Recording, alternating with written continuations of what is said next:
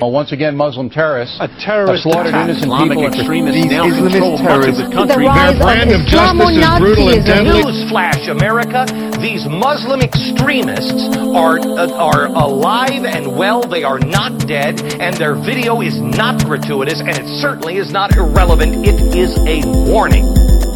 Welcome to the Truth About Muslims podcast, the official podcast of the Zwimmer Center for Muslim Studies, where we help to educate you beyond the media. Here are your hosts, Howard and Trevor. This week's sponsor. As always, CIU, Columbia International University, equips students with a biblical worldview to impact the nations with the message of Christ. And Zwimmer Center. Zwimmer Center equips the church to reach out to Muslims with understanding. And the Zwimmer Center has been around since 1979. So they know some stuff. Yeah, they know what they're talking about. Zwimmer Center is zwimmer.com. That's Z-W-E-M-E-R. I had to spell it because people were asking. Right. Yeah, and ciu.edu. All right.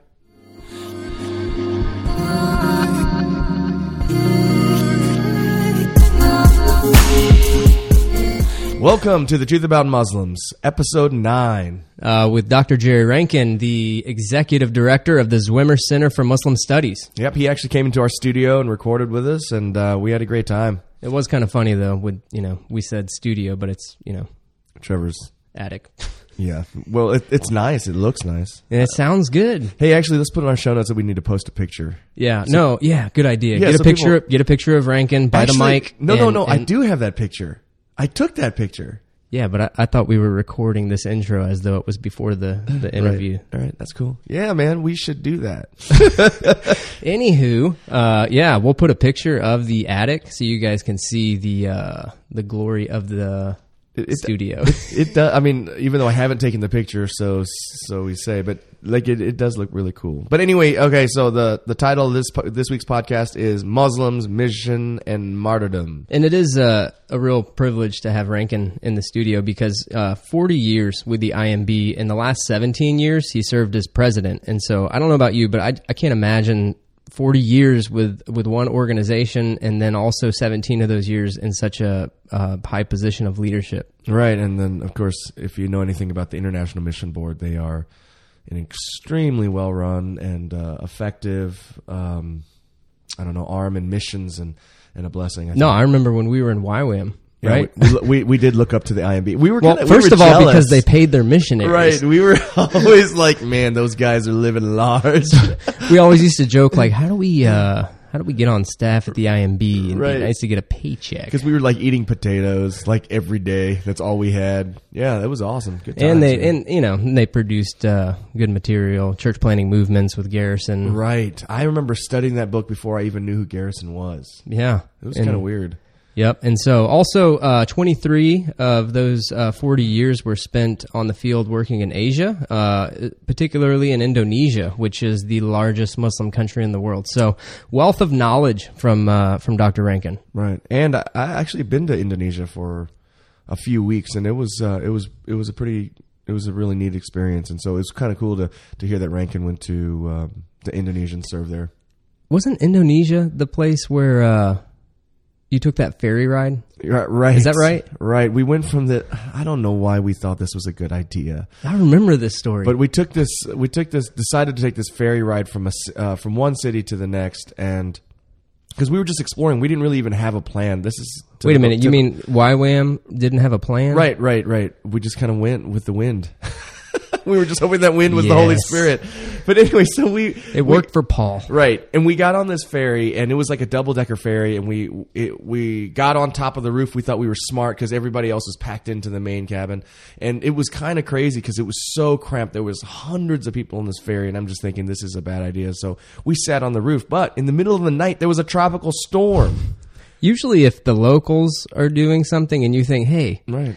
They haven't thought about this. Why aren't they sitting on top? There's probably a reason. Right, because, like you'll see like in India, people riding on top of buses. Yeah, I've done that. On top of the bus or on top of the train. I thought I would defy the laws of gravity by riding on top. If it went off the side, I could just jump at the last second and survive. That was actually my strategy. Yeah. Well, if you know Trevor as long as I have, you know that he's telling the truth. No, I'm serious. Yeah, I know.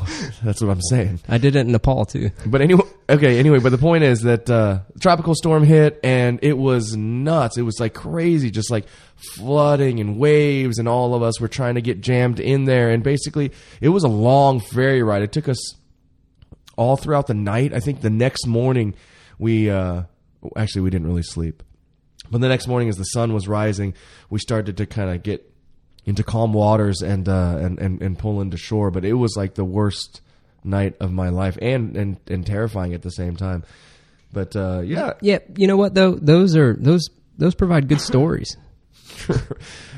Right. There's some other stories in the midst of that trip that I'd like to say, but I'm not so sure if our listenership wants to hear it. No, so. I'm thinking of that night even here in Colombia when we went fishing and the battery on my boat died and we were about 4 miles from the dock and everybody's like, what are we going to do? And I'm like, we're about to have a good story. Yeah. And we paddled all the way back 4 miles. No. You say paddle, but the listeners were thinking of a proper paddle. This was not a proper paddle. This was one of those emergency you can store, you can break down into a little paddle. I mean, it wasn't very much. We had to lean over the bow of the boat and paddle like back achingly for hours, like 2 hours. I think we had to paddle. I think it was more like 3. It was about 2 a.m. by the time we got back to the dock. But nevertheless, I had a paddle, which I think everybody was pleasantly surprised by. Right. There was this one time that I was fishing with a really good friend of Trevor and me.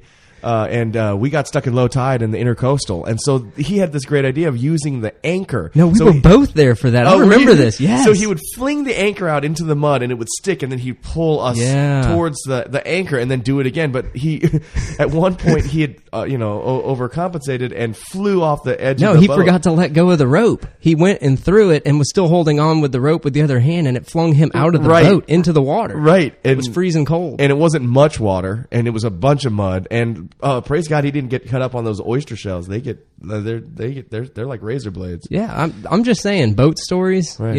At first it seems tragic, but then you're like, hey, this is going to be a good story. This is aside from the point, but we need to go fishing. Yeah, no doubt about that. Anywho, Jerry Rankin. Oh, Jerry Rankin. Hey, Jerry. Yeah. So here we go. Let's go ahead and get to the interview with Jerry Rankin. All right.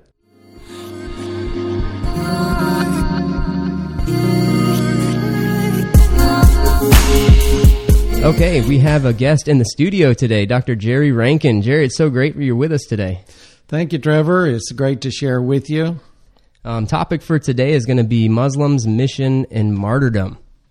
And so we're hoping, Jerry, I know you've had a wealth of experience working all around the globe and with all different religious people groups, but Muslims in particular. Even your early career was started in the largest Muslim country in the world, correct? Well, it was. We spent quite a number of years in Indonesia, which has the largest population of any Muslim country in the world. But contrary to the understanding and perception of many people, later I served as area director for South and Southeast Asia with our International Mission Board work. And the 4 largest countries with Muslim population are in that part of the world, in Pakistan, Bangladesh, Indonesia, and India. And so there's a vast diversity in Islam, and what we see happening in one area of the world, particularly in the Middle East, is not necessarily relevant and applicable to the cultural upheaval and things that are happening in other areas. Yeah, we talk a lot about the media on our show, and it just seems like as far as the Muslim population goes, it's always the Middle East. And so it's interesting that you kind of come with this different perspective. It's neat. A very important component in studying and understanding Islam is to recognize the diversity of all the different sects and segments. In fact, even in our media, we see the conflicts between Shiite and Sunnis. It's hard to understand. It's so violent and committed to the destruction of others that they consider heretics. And that's not against outsiders. That's within Islam. And so we can't see it as a monolithic religious system. I think we were talking earlier before the show, Jerry, when you were mentioning, kind of in a historical context. You kind of mentioned that you see Islam as being, one of the last great barriers to accomplishing the Great Commission. Could you elaborate a little bit on that? Well, it has been an awesome experience serving as president of the International Mission Board and having personnel serving in about 190 countries among people groups all over the world to get a global overview of how God is at work. And when the Soviet Union disintegrated after the Berlin Wall fell and began to disintegrate, we missionaries, volunteers flooded into an area of the world that had been prohibited of religious freedom for generations. We've witnessed an unprecedented harvest emerging in China that is just absolutely phenomenal, considering it's still a repressive culture that persecutes and forbids Christianity, and yet something is feeding the growth there. But when all of this has begun to happen as we move into the 21st century, we recognize the remaining formidable barrier to global evangelization was the Muslim world across Northern Africa, Middle East, and Central Asia, and just the areas that have been subjugated over the centuries by Islam. And it's amazing, we can't fully grasp or understand, but even after 9/11, the beginning of the 21st century, people were reflecting that our world has changed, never to be the same again. And part of that change is to just open areas in the Muslim world to an openness to the gospel. Our personnel said friends, neighbors all across this part of the world were asking questions that reflected a search for hope and security that their religious traditions no longer provided for them. And so we're seeing an unprecedented harvest, I think, reflected in what we've known recently as the Arab Spring, just a social upheaval, from the repressive regimes that have been known. And it's still volatile. We don't know where it's going to play out, but we just sense that God is breaking that last formidable barrier and opening this world to the gospel. Well, when we think about it in the context of, say, the Soviet Union, for example, you mentioned the dismantling of the Soviet Union really opened the doors to the gospel. I would assume that before the Berlin Wall fell, that people saw that as an impossible task, that there would ever be movements to Christ in these areas that are now the former Soviet Union. Have we seen much happen in those areas? And should we have hope from what we've seen historically through the fall of the Soviet Union in light of what's happening today? Oh, yes. I was a part of a global strategy and long-range planning beyond the 20th century. And we were doing some very significant contingency plans, but never did they even include the possibility of people on the ground in these countries. And what I see happening in the world, I've just gained an awesome sense of God's providence, that we aren't making it happen through Western diplomacy or through our mission strategies. God's moving in power and providence as sovereign over the nations, and creating the upheaval that is providing an open door that's unprecedented for the gospel to be made known. Yeah, in the last few weeks, we've had Dr. Dave Cashin kind of come in and share about what happened with the Iranian Revolution and how that opened people's hearts to the gospel. And then, of course, last week with Dr. Matthew Stone, kind of saying the same things. It's really interesting to see how even with terrorism like ISIS is causing Muslims to kind of rethink what they believe, and is it really at the heart of Islam? They're really actually bringing these things to question. So the things that you're saying seem to resonate with what our other interviewees are saying. It's pretty neat. Well, in past years, I heard a number of people say that two people that God used probably more than anyone to open to the gospel was Ayatollah Khomeini in Iran and Saddam Hussein. That's really funny because Dr. Dave Cashin, he said Khomeini and what was the other one, Howard? Mao Zedong. And he said two best church planting proto-evangelists out there. So now we got Saddam Hussein on the list as well. But elaborate. But it's like the scripture said, God said, Pharaoh is my servant. I mean, here's a pagan king, but he was just a puppet being used for God's plan and in his providence through his people, Israel. And so they're revealing the heart of Islam, and is creating disillusionment among massive population groups that are now searching for truth. Just one illustration, in talking to a secret believer, a university student in Afghanistan, made the comment, I believe a third of the students at the University of Kabul are secretly reading and studying the Bible, looking for truth. Whoa. Because they're so disillusioned with what their traditional religion represents by the Taliban and what they've experienced there. You know, that's amazing, because when we think of what we see in the media regarding Kabul, Afghanistan, it's so discouraging and it seems so hopeless, but it seems that as God has done historically, he is using the wrath of man to praise him. Well, Haggai 2:22 says, God will shake the heavens and earth, overthrow the thrones of kingdoms, and destroy the powers of nations. We need to look beyond the headlines and what is obvious and see God moving to fulfill his mission. And just the global chaos, the war, the ethnic violence, natural disasters, economic uncertainty, God is using that to turn the hearts of people to look for truth that can be found only in Jesus Christ. Yeah, I think that's a perspective that we need to continually be reminding ourselves of, because if we're only kind of accepting our theological, cues from what we see on television or maybe what we read in a newspaper, we can just find ourselves in despair and feeling like, is God at work? Right, we're losing. That's what it looks like on the media. Well, to the contrary, we're seeing progress that is unprecedented across the Muslim world. And a lot of this is not publicized and cannot be really communicated openly, but those of us who've been on the part of mission leadership on the inside, it's been documented by David Garrison's book, A Wind is Blowing Through the House of Islam, that has documented over 70 movements to Christ in the last 20 or 30 years. That's amazing. We were hoping to get Garrison on the show coming up in March to discuss that book, but I mean, it's just so encouraging to see that there are movements, because for so long I think the church has been discouraged, thinking nobody is or that the Muslim world is resistant. But when we look at it in context, it's like sending one missionary to 1 million people and then calling them resistant. And so you were pretty instrumental in opening, at least from the Southern Baptist Convention's eyes to the Muslim world and really kind of refocusing some emphasis there. Could you tell us kind of how the IMB has had an impact? I mean, not specifics, I know, but an impact in reaching out to Muslims during your time as president? Well, there has been an evolution of strategy that is remarkable. When I went to the mission field years ago, the basic approach was to follow response.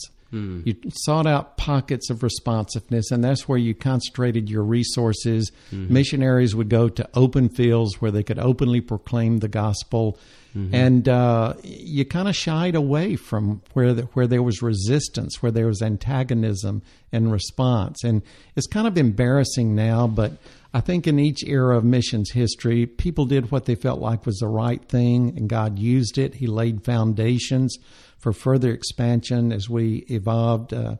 But it's really been in the last 15 or 20 years that there's been a focus on unreached people groups. Why are there vast segments of the world that have yet to hear even the name of Jesus, that have no Christian resources, no Bible, no missionaries engaging them?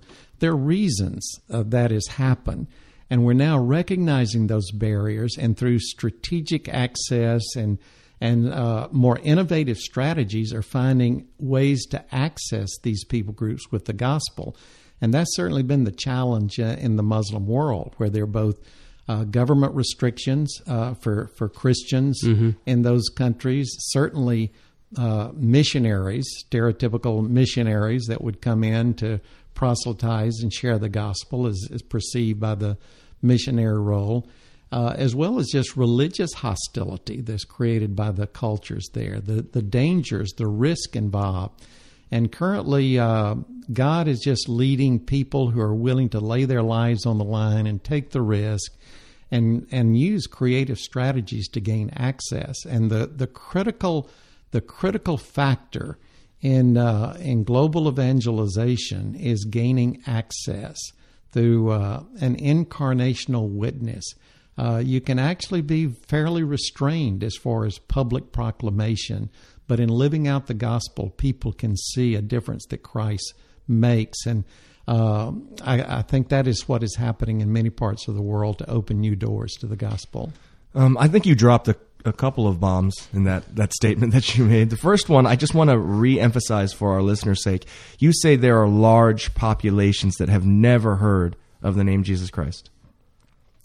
In 1995, at a global consultation on world evangelization in Seoul, Korea, it was by the AD 2000 and beyond movement, researchers identified more than 2,000 ethnic, linguistic, cultural people groups that had not yet had access to the gospel. And I think what's so amazing is that we label them sometimes as resistant to the gospel, but you're making the case that it's not that they're resisting it. They don't even have access. Governments might resist missionaries coming in, but the people themselves have never even heard the gospel and had a chance to resist it. Well, this revolutionized the focus of evangelical mission agencies. And when I retired 4 years ago, in 2010, that number was down to only 41 remaining people groups with more than 1 million population. That's amazing. That had not been engaged with the gospel. Only about 300 with 100,000 population. So most of the unengaged, unreached people groups were what we would call micro people groups, the smaller, isolated people groups. But it's phenomenal the progress that is being made in getting the gospel to every tribe, people, and nation today. What's amazing is that Samuel Zwemer in 1911 says, in this 20th century, there should be no unoccupied fields. He's talking about the unoccupied fields of the world being places where the gospel had never been. And he was saying this over 100 years ago and trying to open the eyes of the church to say, hey guys, there shouldn't be a place on earth where the gospel isn't. And we're starting to see the fruit of that sort of prophetic call 100 years ago being fulfilled today. Well, the world is changing in terms of communication.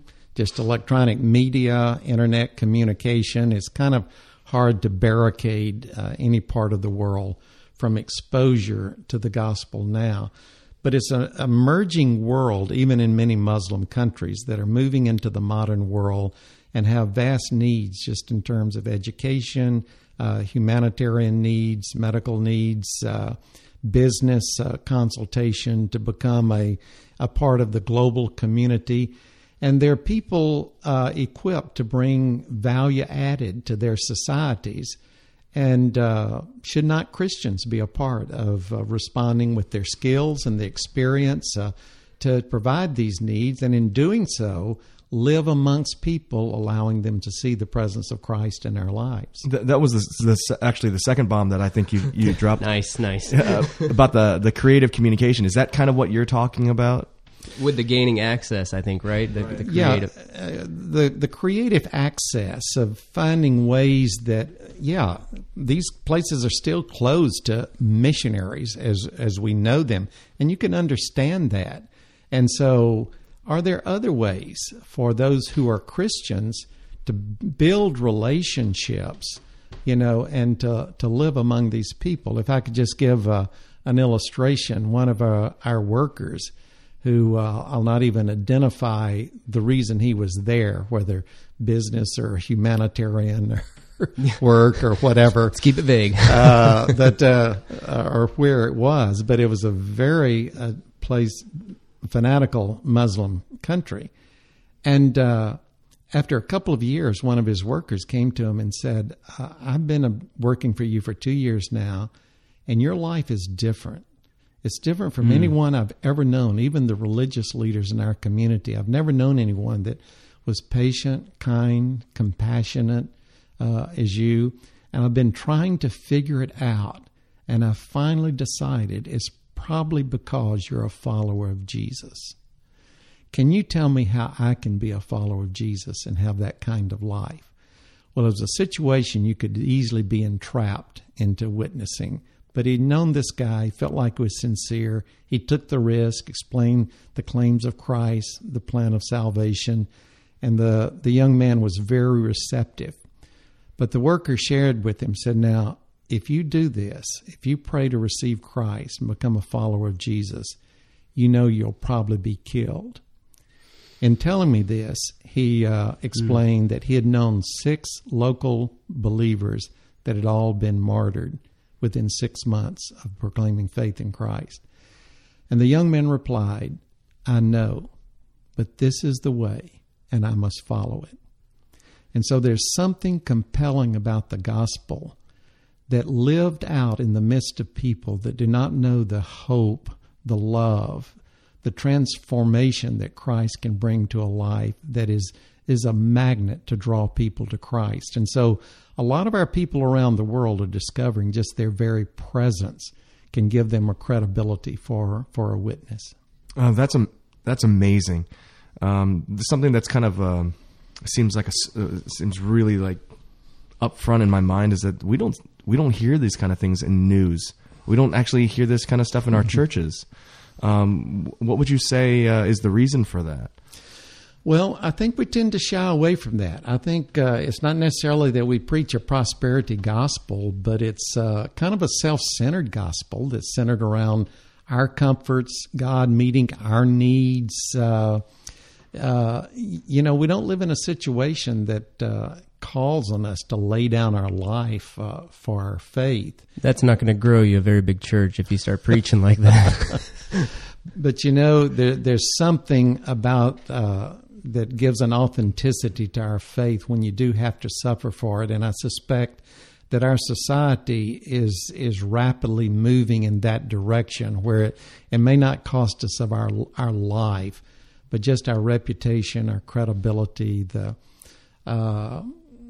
attitudes toward others, of what we have to do to make a stand for Christ. But if we're going to reach the Muslim world, it is going to take people willing to lay down their life for Christ and take the risk to be involved, because it's real among believers who are following Him overseas. And we've seen a pattern of those who have taken that risk and who have given their lives.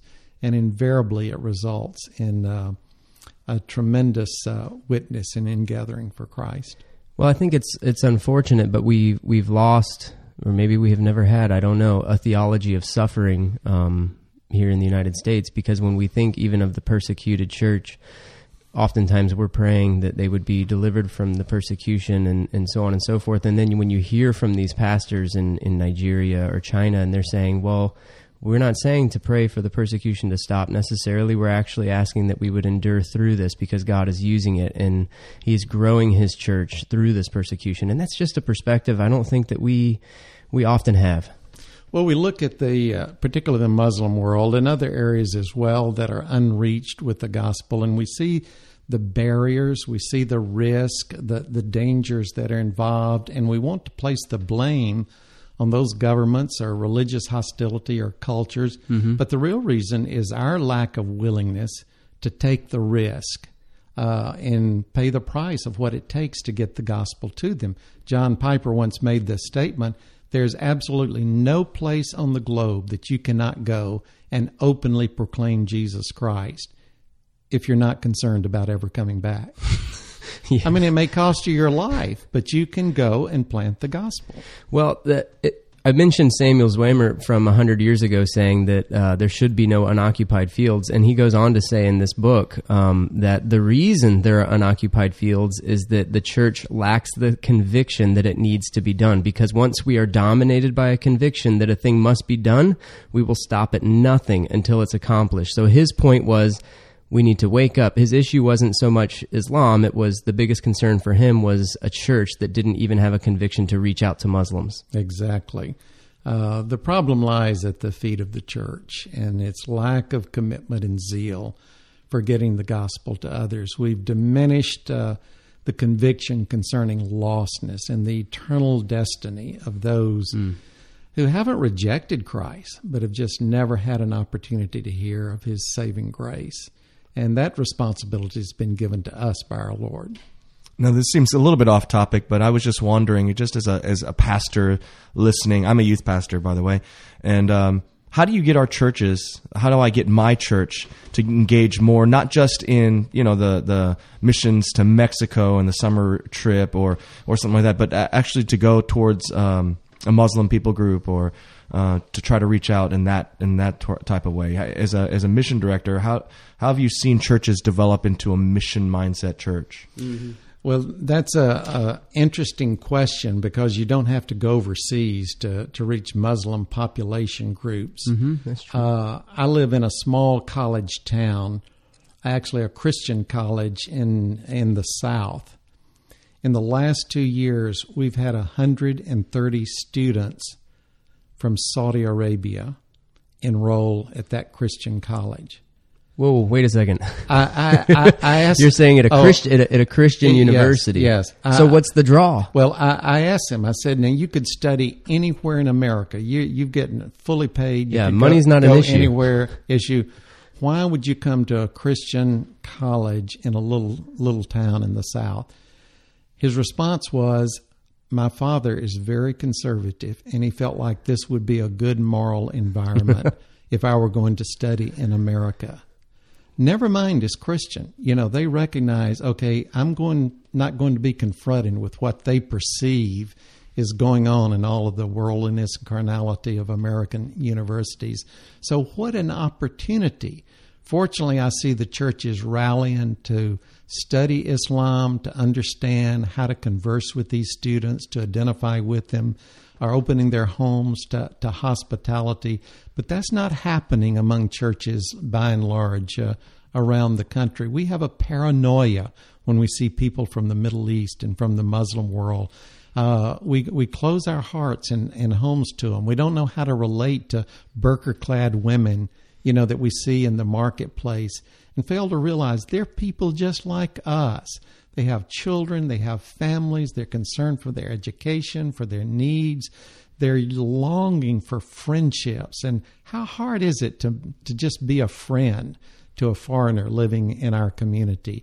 I'm reminded of the second chapter of Acts. Jesus, 40 days earlier, had just told his disciples to go and make disciples of all nations. And we read in Acts 2, verse 5, that there were devout people from every nation under heaven gathered in Jerusalem. And we know what happened on the day of Pentecost. They heard the gospel in their own language. What did they do? They went back to their places, taking the gospel with them. It was like Jesus was saying through the Holy Spirit, "This is what I was talking about. Don't you get it? You didn't go, so I'm bringing them to you." And I think he must be saying that to the church today as well. Okay, if you're not going, I'm bringing them to you. Now what you going to do about it? Well, that's the tragedy, though, because what I've seen is there is a large part of the church that is actually very discouraged by the immigrant community coming in. And they're not responding in love. They're actually recoiling in fear when they see Muslims. And instead of, celebrating and the fact that through God's providence, Muslims are coming here, a place where they can easily hear the gospel, the church is actually going in just the opposite direction. Well, if we truly believe the gospel and the Great Commission mandate, the lostness of those without Christ, that there was hope only in Jesus Christ, we would count it as a blessing and an opportunity. But I think this reflects an indictment on the church of why we have failed after 2 millennia of planting the gospel in the Muslim world, and so many people yet to have access to it. Well, it also brings up, we talk about Acts 1:8, that they would be witnessing as in Jerusalem, Judea, Samaria, and the ends of the earth. And then we get to Acts 8:1, and we see a great persecution break out among the church, and the church is scattered to the ends of the earth. And so many times I think we have a plan about how God is going to accomplish his mission, or maybe just be all about us. And then sometimes God's plan might mean difficulty for us. It might mean persecution for us. It might mean even something as serious as martyrdom. Well, we have seen more missionary personnel martyred in the 21st century than certainly in our organization had seen for probably the previous century put together. And we have to be careful how we describe martyrdom. There are those who would say that any Christian that dies due to hostility toward their faith is a martyr, and I think that's valid. People living for Christ, firm in their conviction in their faith, and dying for it is a martyr. But there's another level of which people actually are killed because of their overt witness in seeking to take the gospel into forbidden territories, where there's hostility toward their message. In a year after 9/11 in 2002, we had 3 of our missionaries in a Middle Eastern country working at our mission hospital who were killed. And later, when the murderer was caught and indicted, he confessed that they were expressing such a compassion for patients that they were impressing them in a positive way toward their Christian faith.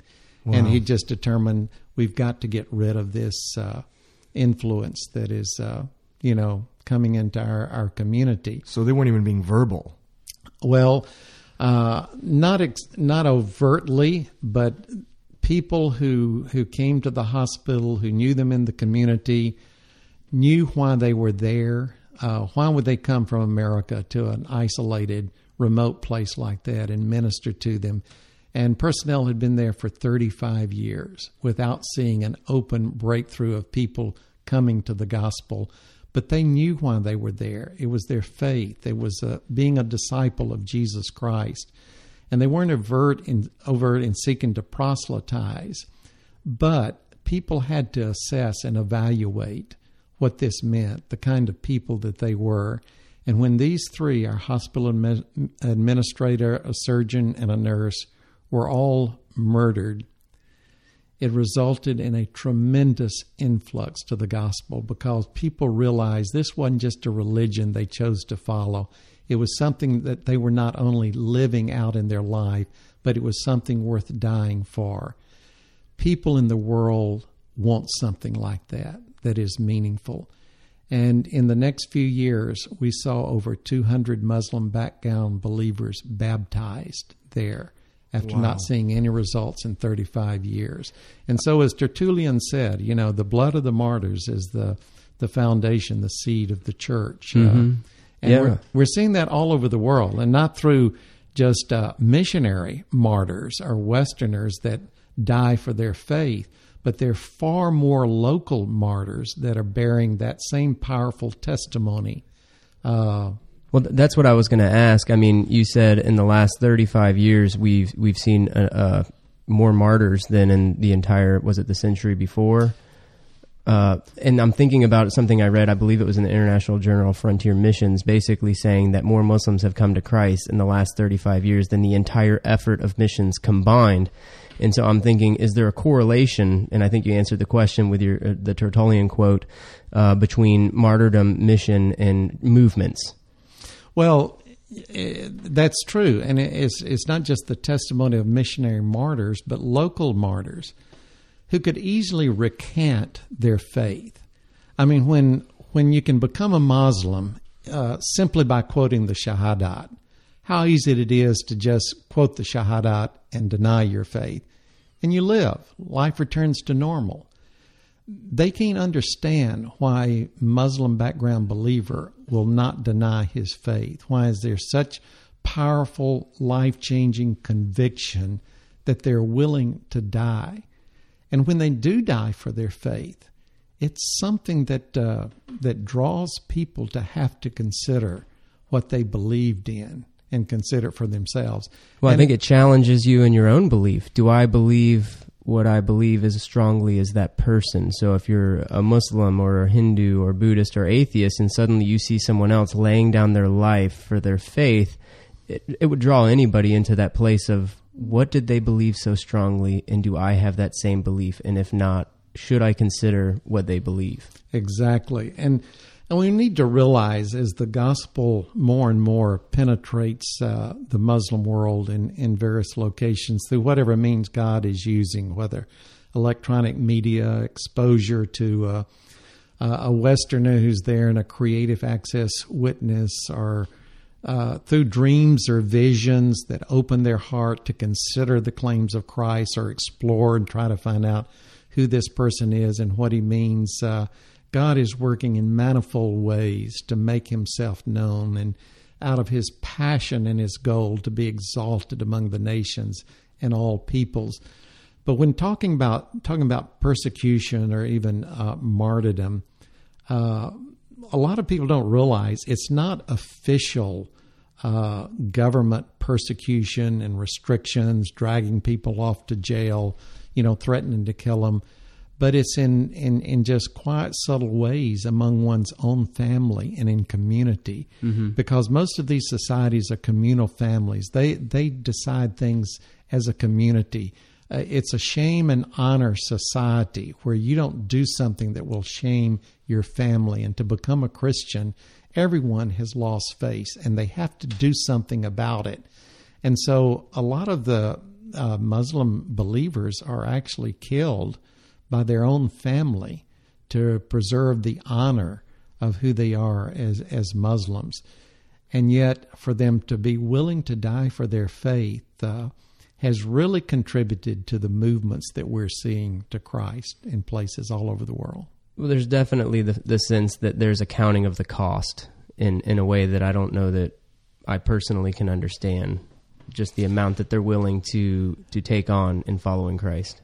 Well, it's not only the willingness to count the cost, but I think of our diminishing the power of the gospel itself. It's something we grow up with.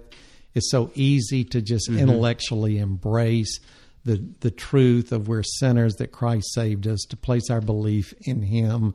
There's something different in the Muslim world. I still just stand amazed how years ago in our initial experiences in Indonesia, why someone would respond to my witness and become a believer in Christ, knowing that they would be rejected by their family, they would lose their job, their life would be threatened, they'd be ostracized by their community. What is it that would compel them to turn their back on their tradition, their religion, their society? There was no explanation except the power that indwells the truth of the gospel. And not everyone is going to respond. Not everyone was saved, but God's Spirit is at work in the hearts of people. He's revealed Himself through creation. He's revealing Himself through dreams and visions. He's revealing Himself through incarnational witness of those who followed Christ. And we need to be aware of how making the gospel known, the power that's inherent in the message itself. Right. It's kind of interesting because I think most people would think, when they think about martyrs, they would think about missionaries, Western missionaries going overseas and getting martyred. But you're kind of talking about these unsung heroes that have come to faith and still refuse to recant. And I think you had mentioned before we had started recording, you'd mentioned how many more of these unsung heroes are being martyred than are Western missionaries. Oh, far more. All across the Muslim world, as well as in China and India and other places. Do you think, Jerry, that this is going to continue to be the process in seeing the Muslim world come to know Christ? We're going to continue to see more and more suffering of the church. I'm almost wondering, is there a spiritual dynamic here? Because Christ seems to indicate that suffering isn't something that might come, but something that we should be prepared for and actually expect. And in your kind of studies of spiritual warfare, I know you have a book on that. Is there a spiritual component here with the evil one and the Great Commission? Well, this merits another discussion that is quite extensive. But there's no question of the ultimate nature of resistance to the gospel. The battle for the nations is one of spiritual warfare. Satan is jealous for God's glory. This was the essence of his fall. To be exalted like his throne on high. And Satan, is defined as the Lord of the air, the principalities, the powers of darkness, dominions of darkness. What amazes me in the temptations experience of Jesus, when He showed him all the kingdoms of the world from a high mountain, He said, if you'll bow down and worship me, I'll give you all the kingdoms of all the dominions because it's been handed over to me. And what intrigues me is that, of course, Jesus did not succumb to that temptation, though He had come to claim the kingdoms of the world for the kingdom of God. But what intrigues me is He never contradicted the right of Satan to make that claim. Because the reality is, wherever Christ is not known, the countries, the people groups, the dominions of the world are the dominions of Satan living in darkness. And he's not going to just simply roll over and relinquish the kingdoms of the world to become the kingdoms of our Lord. So it's a spiritual warfare. Yeah, he's involved in godless totalitarian governments that would prohibit a Christian witness and persecute witnesses. He's involved in hostile religious systems that keep people in darkness. He's the one that creates the barriers that create the fears, and our lack of conviction and willingness to go in obedience to where Christ has sent us. And so, yeah, there's an element of spiritual warfare in what we're experiencing today, but we know that the victory is going to be won, and we need to step up and claim that victory and be obedient to what Christ has told us to do.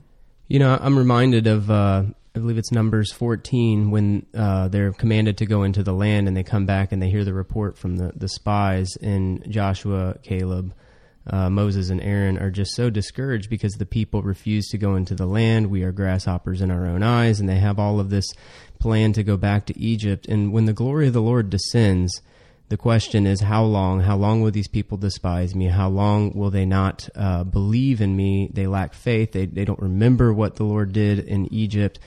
And the response basically is, I'm going to wipe them out and give them a pestilence and raise Moses up in a new generation. And Moses pleads with the Lord and actually gives the Lord's glory is kind of the, what will the people in Egypt say? And the Lord relents from destroying the people, but they miss out on the inheritance of the land. And an entire generation is bypassed. And when they do eventually go into the land, you see just this amazing blessing, and that God could have given it to that other generation. And sometimes I look around at the church here in the West and I feel like, are we being bypassed for another generation? Is it going to be other parts of the world that carry the gospel to the Muslim world? It is tragic that we are forfeiting the privilege and opportunity of being a part of what God is doing in our world today to fulfill His mission. I do see God moving in a younger generation that I think has the passion to go to the ends of the earth, to take the risk, to lay their lives on the altar for the sake of the kingdom of God. But I'm convinced that it will not be the Western church and missionaries, but God is raising up His people in third world countries like India and China, and in local communities among Muslim background believers that will be the ones that will eventually touch every nation, tribe, and language with the gospel and fulfill the Great Commission. And we were talking earlier about some things that are happening. I mean, I'm sure maybe some listeners are thinking, what does he mean, dreams and visions? But the reality is Muslims are having dreams and visions of Christ, sometimes apart from any missionary witness, such as in Algeria. And we were talking earlier and looked it up to confirm it, that Raymond Lull was stoned on the beaches of Algeria. And here we are so many years later and wondering, is it possible that even through the suffering of Raymond Lull, who dies on the boat ride back, that the people could still be having an effect of the power of that willingness to lay down a life, and dreams and visions are now coming. I don't know, there's just some connection between the suffering of the church and then the later fulfillment of the Great Commission. Well, it is strange to us, and we shouldn't presume that dreams and visions are enough to bring people to saving faith in Christ. But what it does, it creates an inquisitiveness, a desire to know. It breaks down the barriers that enables them to seek the truth and be open to even exploring the claims of God's Word. And I've met so many, they had no idea until I began to share with them the gospel. I said, I think this has something to do with a dream I once had, and began to describe what was obviously an image of Christ speaking to his heart. And and that's what allowed his heart to be opened. Before we started the interview, you were sharing a story. You just recently returned from India from 3 weeks in India, and there was a young man you encountered that kind of brought you back to some early experiences with persecution. Could you share that story here? Well, years ago, I was training church planters in India, and a young man who was a village evangelist was following up a witness in a village that was very fanatical Hindu village, and they expressed their antagonism, forbid him to come back, and made it clear that he wasn't welcome, threatened his life, but he kept going back. And eventually a group of thugs attacked him on the road into the village, beat him with clubs and chains. And I happened to get in India, and he was in the hospital, bandaged in traction, just really severely injured. And I asked him, after what had happened to him, was he willing to continue his ministry and to go to the villages? And he just smiled and said that he was just amazed that he was doing anything worthy of suffering for his Lord, and said how he looked forward to continuing to share the gospel in places like this.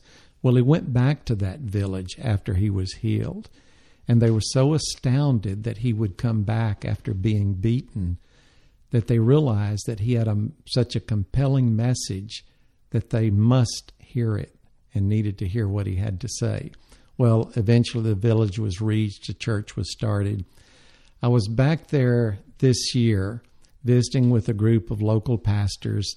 This pastor was there, now retired, is older. His son was one of the church planters I was meeting with, and we were fellowshipping, had a reunion after 15 years.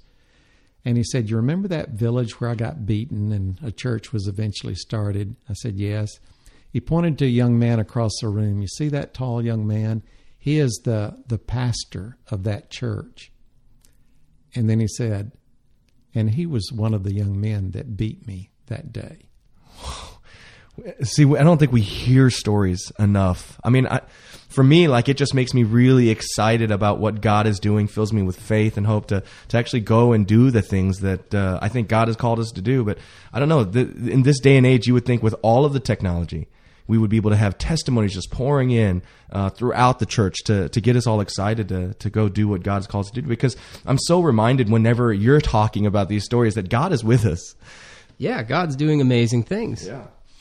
Well, I've had the privilege of traveling this recent trip to India, but all across the Middle East and Northern Africa, and especially into Central Asia and to China. And amazing things are happening. I mean, the gospel is spreading at an unprecedented pace. And it's not without cost, both of missionaries who go as well as national believers. But God's Spirit is moving in unprecedented ways.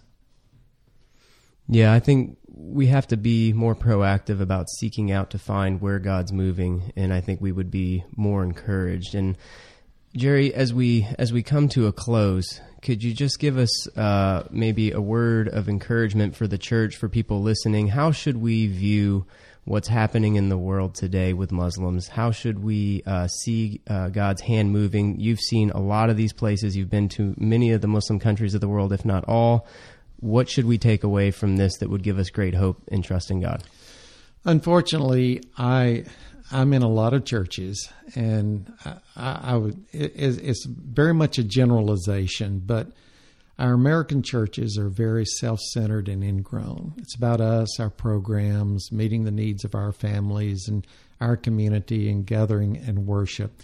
We need to realize how privileged we are to be in a place that we've had an opportunity to hear the gospel and know Jesus Christ. And when we realize that, it will burden our hearts for people who do not have that opportunity. And we need to realize that most of the world is lost, not because they have rejected Jesus Christ, or not because there's no spiritual need in their own life that would lead them to embrace the gospel, but because they've never heard. And of course, God is calling many more to go that aren't responding to the call, that aren't offering Him their lives, that aren't willing to lay their life on the altar and pay the price to go, but will not be willing to go until we begin to pray and really take these people into our hearts. And for the local church in America, it begins by becoming aware, being informed of the realities of a lost world, for praying earnestly, not for just the missionaries.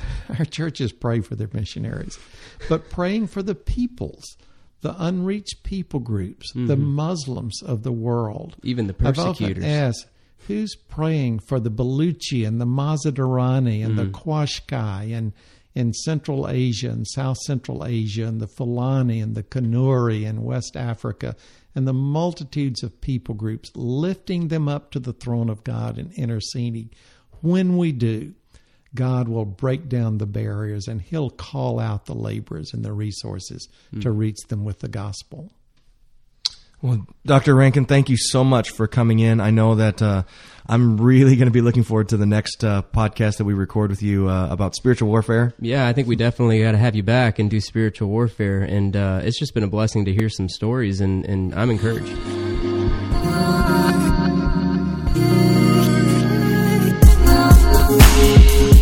Okay, well, that was Jerry Rankin, Dr. Jerry Rankin with the IMB, graciously coming into the studio and having that interview with us. It was great. Yeah, I really appreciate just kind of hearing you have that many years of experience, and you've been to, I should have asked. I thought about it, and then I forgot to ask. I don't wonder how many countries he's been to. Right. I wonder if there's any countries he's not been to, I guess would probably be the easier way of thinking about it, because just about every time I talk to him, he's either on his way out or on his way back from visiting missionaries, and he's still very active in the field and coaching and training. Right.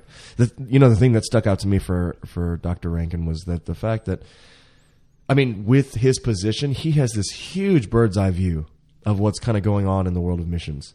And not only that, because he's, obviously the director of IMB, he has, all of that back history that he probably knows a lot about. And so I don't know, it's kind of a unique perspective that we on the ground maybe don't get at the church, or, I just think we need more testimonies like that. Yeah. We were at lunch, earlier that day with, Jerry Rankin and Mike Barnett, and they started talking old school IMB shop, and Howard and I, name dropping from, you remember this story and this story, and I was thinking, dude, this is where we need the mic. Right. I was like, this stuff is really interesting, just to hear them kind of go back and talk about the early days of the IMB and reshifting the focus, because we didn't get into that, but Jerry was pretty instrumental in reshifting the focus towards reaching the unreached and reorganizing to specifically reach out to the unreached people groups, and that's a part of missions history. Right, and being a former YWAMer, it was kind of interesting because our YWAM base in particular, me and Trevor, was focused on the 1040 window, the unreached people groups, the least reached peoples on the earth, and it was really interesting to see kind of like the influence the IMB has actually had in even shaping our base, and we didn't even really realize it. No, we just thought those stats were, I don't know where they came from, but now we know. You have guys at the IMB like Jim Haney, who's very responsible for some of the maps that we see coming out of the IMB, right. And I think these maps just sort of appeared to us, and we were like, awesome, I believe it, let's go. Yeah, that's all we need to know. Like, you tell us where to go, we'll go. Yeah, so I appreciate the IMB because they've done a lot in terms of reaching out, but they also do a lot in verifying things that you can trust when the IMB says that there's a movement happening, that they've done due diligence and actually gone in and done the research, because there's so many stories that come out of the world today, and you don't know, are these stories true? But when the IMB tells them, you can trust that they've already sent out a team, they've done the research, and I just really appreciate that. Yeah, I do too, because there's just a lot of, I don't know, I think there's just some things that people, as the church, kind of do irresponsibly, and that kind of dampens kind of what God's doing. No, I think maybe they feel discouraged. They don't have that bird's eye view, and so they see an internet story, and then they reproduce it, and it becomes mission urban legend. Right. And it's meant to encourage people, but then when you find out it's mission urban legend, you're like, what is this? Right. And IMB takes the time and verifies and gives all the glory to God. So I do appreciate that. But I get where they're coming from too, because I don't know why I'm stuck on fishing today. Maybe I just really want to go fishing, but your boat is uncovered, by the way. Yeah. And I'm thinking about when you're fishing and you're not catching anything, do you ever just pretend like you're trying to set the hook on something so that everybody else on the boat feels a little bit encouraged? Like, somebody I know does that, but it doesn't encourage us, Trevor, when you do that. No, I'll pay attention when Howard's not looking. I'll just grab his line and pull on it. And then and he'll I'll try to set the hook, and I won't say anything, and I'll be like, "Oh yeah, man, it's going," just so that we'll stay out a little bit longer in hopes of catching something. And he doesn't just tug on it like lightly, like he jerks on the thing like I have a shark, like a mako shark on the end of my line, and so of course I'm setting the hook. And there are many times where it can be a very dangerous situation. You got a triangle weight on the end, a giant egg weight flying out of the water at high velocity. Thank you, Trevor. Yeah, that's really encouraging. But you know what? You stay out fishing because you're like, man, that was a good bite. No, I don't. I know it's you. After I said, and you're on the ground laughing. I think I'm just feeling bad about my story about saying that people that circulate these internet stories. I was trying to relate with the fishing story, and I think I just really want to go fishing. Yeah. Anyway, so the point is, IMB is a blessing. Yeah, that's what we wanted to say. We appreciate you coming in today and encouraging the church. Hope you guys were encouraged by that. Do write in, like always. You can go to a lot of people are saying we don't know how to spell Zwemmer, and I understand. I didn't know how to spell how many Zwemmer M's are in there? Is it an S? Is it a Z? I've heard so many different ways of spelling it. So here's the deal: go to truthaboutmuslims.com. Boom. And so we've just pointed that directly to the Zwemmer Center website, and that will take you to the podcast, and you'll be able to see on Podomatic and write in. If you have comments, questions, feel free to write in, and we'll be happy to answer them, and be sure to spread the word. Right, please, because we want the voice to get out there. We want to have an intelligent voice. Hey, we were number 73. No, 77. That's a better number. See, I just exaggerated it. 7. We were. You get that, guys? Hello? That's full completion there. 7. We were number 77 on Christian Podcast. And I think we started out like at 6,000 or something like that. We were like at the very bottom. So I don't know how this rating goes. Apparently, maybe if you just release podcasts regularly. I don't know. But we had some downloads without we haven't been advertising. No, we haven't put anything on Facebook, but you guys feel free to. So put it on Facebook. If you're listening to this and you're like, yeah, I like this, and my friends would like this, or even if they wouldn't like this. No, if you don't like it, don't talk about it. Just pretend like you didn't hear it. All right. Right? You okay? No, you don't write bad reviews. Just stay out of our business, guys, okay? If you're not interested. Go easy. Go easy. I'm just saying, if you like it, spread the word. If you don't like it, just pretend like you didn't hear it. Right. Go spread someone else's word, I guess. Fine. I'm just kidding. So anyway, write in if you have questions, comments, spread the word, truthaboutIslam, or truthaboutmuslims.com. Wow. Not Truth About Islam. Talk about Muslims here. We're not talking about Islam. Talking about people. Truthaboutmuslims.com. All right. I'll see you next week.